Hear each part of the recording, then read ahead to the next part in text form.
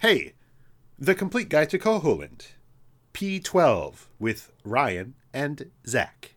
That's today's tile, and that's today's people in this podcast. P12 is in the Southern Face Shrine area. What if we turned the podcast over to somebody else and it was different hosts? How would the audience react to that? They would think it was a hilarious April Fool's gag.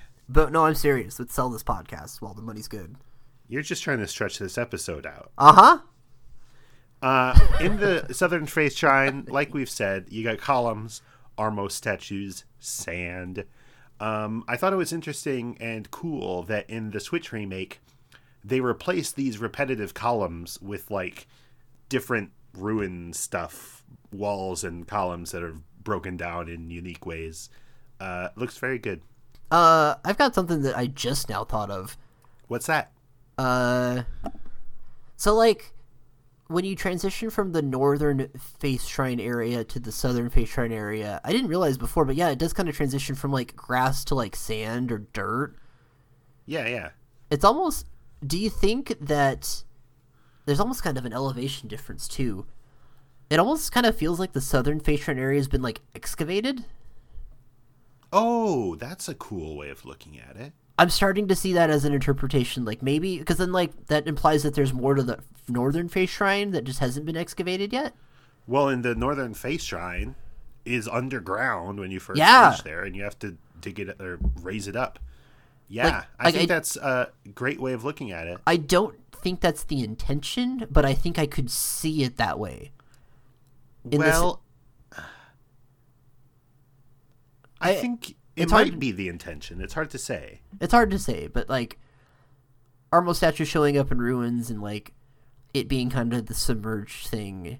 I don't know. I could see it being, like, a dig site or something like that. Yeah. Like something out of Breath of the Wild, like that one dig site. There's a couple dig sites in Breath of the Wild. What are you talking about? In Breath of the Wild, there's, like, dig sites with, like, where they clearly dug up some earth. Like, in Akala. Where? In Akala. There's, like, by one of the shrines. That's, you know what I'm trying to say? Not the shrine, but the goddess shrines or whatever they're called.